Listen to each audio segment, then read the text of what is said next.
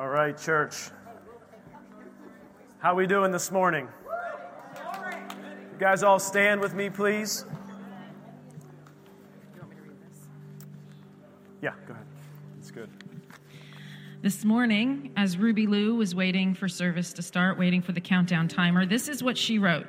And this is for us today, church. Hold on. Our God is our Father. He is good all the time. He will never leave us. Hallelujah. Spoken out of the mouth of a child. You know, as we were praying this morning in the back, two words came to mind. And it was refresh and renew. And we get excited about refreshing and renewing. But the Lord gave me a picture that said, you know what also gets refreshed and renewed? When a fire comes and burns down all the stuff that used to be there, that no longer has to be there anymore. And church, I really come today with a humble spirit because the Lord wants to burn some stuff up in some people here this morning, me included. And so as we walk through the door this morning, as we begin to worship our risen King,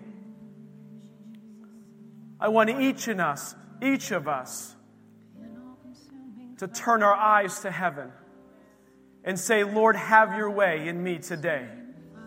Have your way in this place today. Transform me. Renew me. Create a clean spirit within me this morning. This is our prayer. Team, if you want to put the scripture up, I want to read this together as we pray. Hebrews 13:15. Let us read this together on the count of three. 1, 2, 3. Therefore, by him, let us continually offer the Sacrifice of praise to God. That is the fruit of our lips, giving thanks to his name. Heavenly Father, we just come to you. We give thanks to you for what your plans, your purposes are today.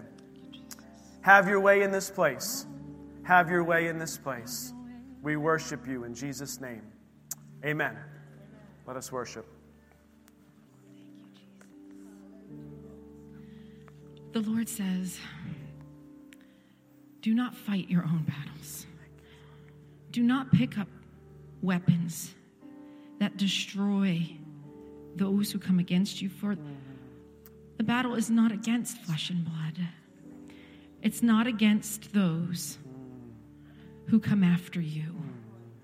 It's not against those who seek to diminish you, or to push you down or push you aside, who seek to steal from you. And when we fight our own battles, we do damage to people that he loves. When the Lord fights for us, he turns it all for good. And victory is ours. And our battle, our part, is to 4 things. Our part, the battle we fight, is to obedience, submission, humility, and repentance. Thank you, Father.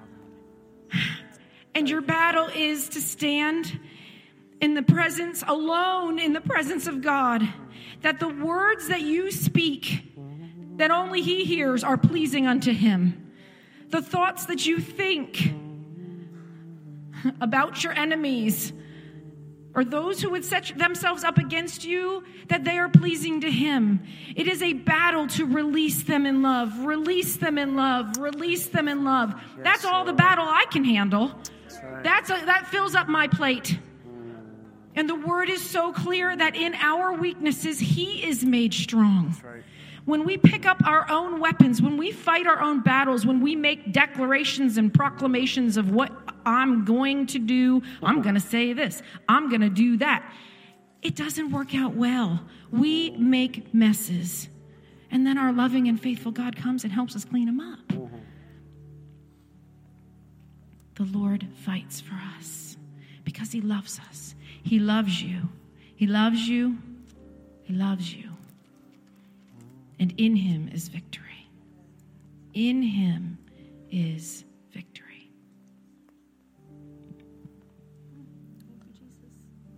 Lord gave me two verses, two scripture passages this morning. One's from Psalm 51 and the other is from Isaiah 51. From Psalm 51 it says, verse 10, "Create in me a clean heart, O God, and renew a steadfast spirit within me. And do not cast me away from your presence. Do not take your Holy Spirit from me. Restore me. Restore me to the joy of your salvation." The joy of our salvation. The joy in thinking of what he's done for us. The joy in knowing he is fighting the battles. And uphold me by your generous spirit. He upholds us by his generous spirit. And then in Isaiah 51,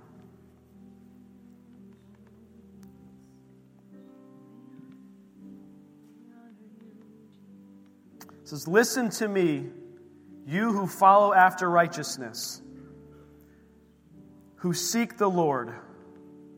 Look to the rock." Look to the rock from which you were hewn, and to the hole of the pit from which you were dug. Church, some of you came in here feeling like you were in a pit, in a deep pit. He has dug you out of that. He has dug you out of it. There is victory in this place this morning. "Look to Abraham your father and to Sarah who bore you. For I called him alone and blessed him and increased him.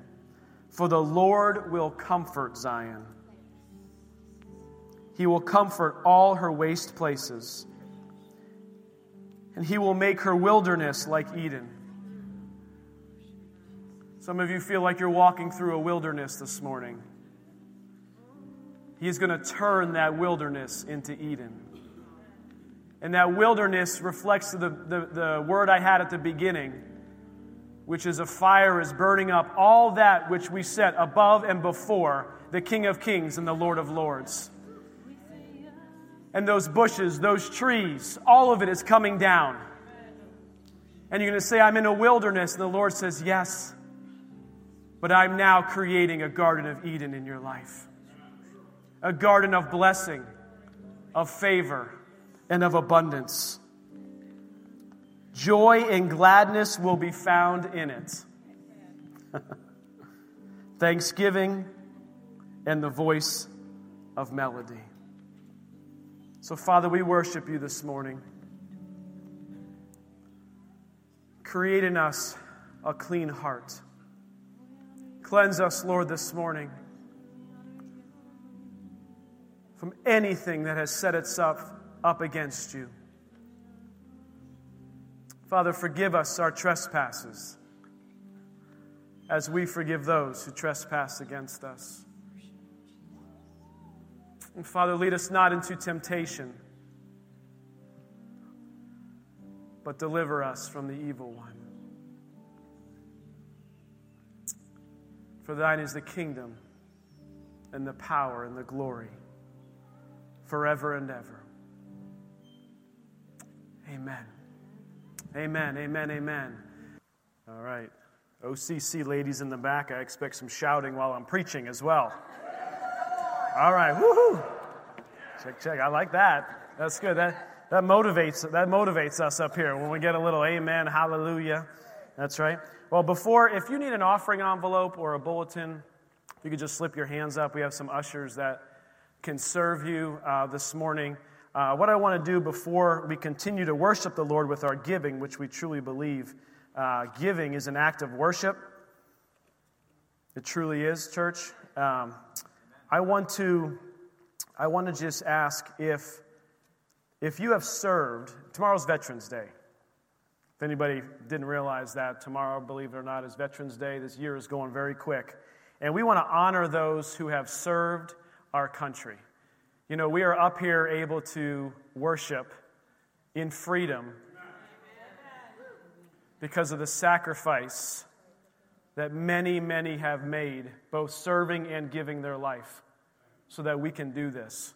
And there are many places around the globe where this is not even an option. And there's much persecution of the church. Not that we're not persecuted, but far be it the persecution than what some other countries are facing and the churches in those countries are facing. And I think too often we see our church and we think all of church is like this, like somehow the American church is the church, but it's not.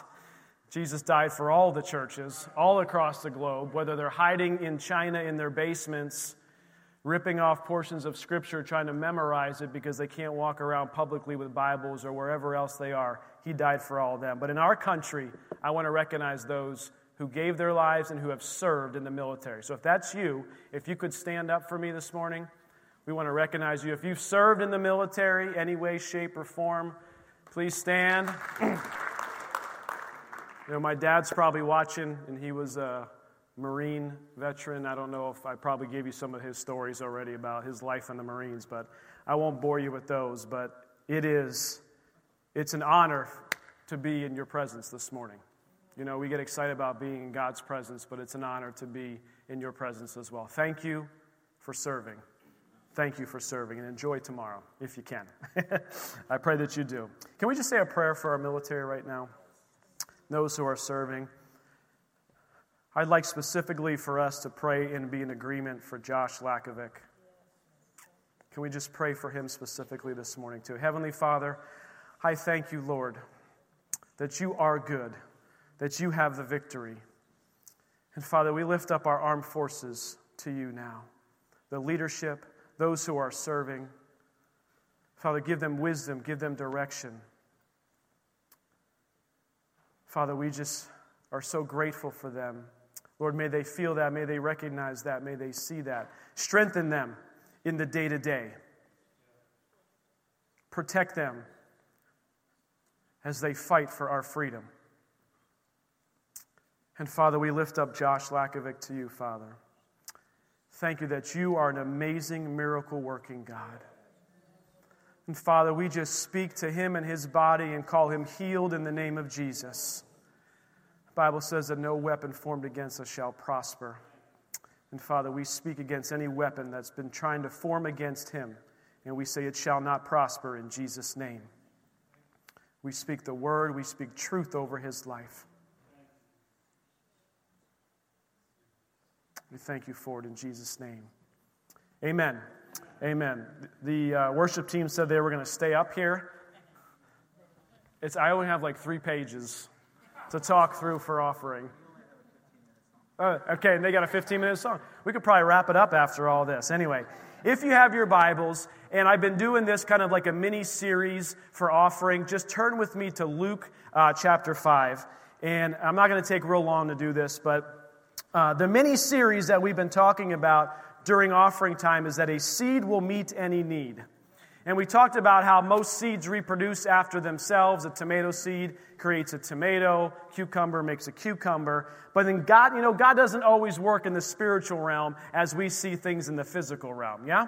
He set up some laws and stuff, and I get that. We have the law of gravity and all that stuff. But what God has set up is that a seed will meet any need. Meet any need. In Luke 5, I'm just going to read this here to you. So it was, as the multitude pressed about him to hear the word of God, this is Jesus, that he stood by the lake of Gennesaret. Now, normally I mumble words that I can't pronounce completely.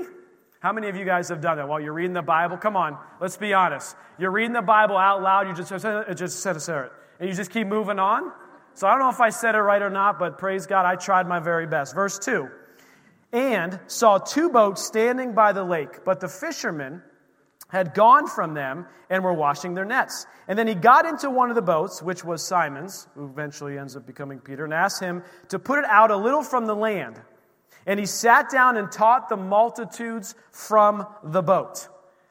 You see that Simon here was sacrificing something that was near and dear to him. This was his livelihood. This wasn't just like, oh, can you borrow your car? How about, can I do this or can I? No, he is saying, this is my livelihood. This is what I count on for my income. This is everything I have. My trust in this world is wrapped up into this boat. And he says, yeah, go ahead and use it. And if you notice, he is putting his faith and his trust in this man named Jesus before he knows a whole lot about Jesus. This was one of the very first encounters here. Then in verse 4 it says, when he had stopped speaking, he said to Simon, launch out into the deep and let down your nets for a catch. But Simon answered him and said, Master. Notice he's calling him Master now already. We have toiled all night and caught nothing. Nevertheless, at your word, I will let down the net. So here he is. He sacrifices what is near and dear to him. He sacrifices something to Jesus. He hears him speak. He's now calling him Master and is now doing what Jesus is asking him to do. This is a complete representation of our life. Will you trust him? Will you trust him with what you have? Will you trust him? We say we'll trust him, but I ask you this morning to search your hearts. Are you truly trusting him in every area of your life? He made a sacrifice. He called him Master, and it's interesting here, he then mixed his faith with action. Obedience to what Jesus was asking him to do. And what was the result? It says in verse, I believe it says 6. And when they had done this, they caught a great number of fish, and their fish was breaking. That's the OCC ladies in the back saying, hallelujah. Woo-hoo. And verse 7, so they signaled to their partners in the other boat to come and help them. Abundant overflow, more than enough when we put our trust in Jesus and we obey his commands. You see the principle here. We have to first trust him and then obey what he tells us to go do. And his word is true, and it says, I will take care of your needs. They signaled to the partners to come over and help them. And they came and filled both boats so that it began to sink. If you remember, they'd been fishing all night and caught nothing. But when they trusted Jesus, when they obeyed his voice, when they did what he asked them to go do, the result, far different than toiling on our own all night. Amen? Let us pray. Heavenly Father, we just thank you for your word. We thank you that we can trust you.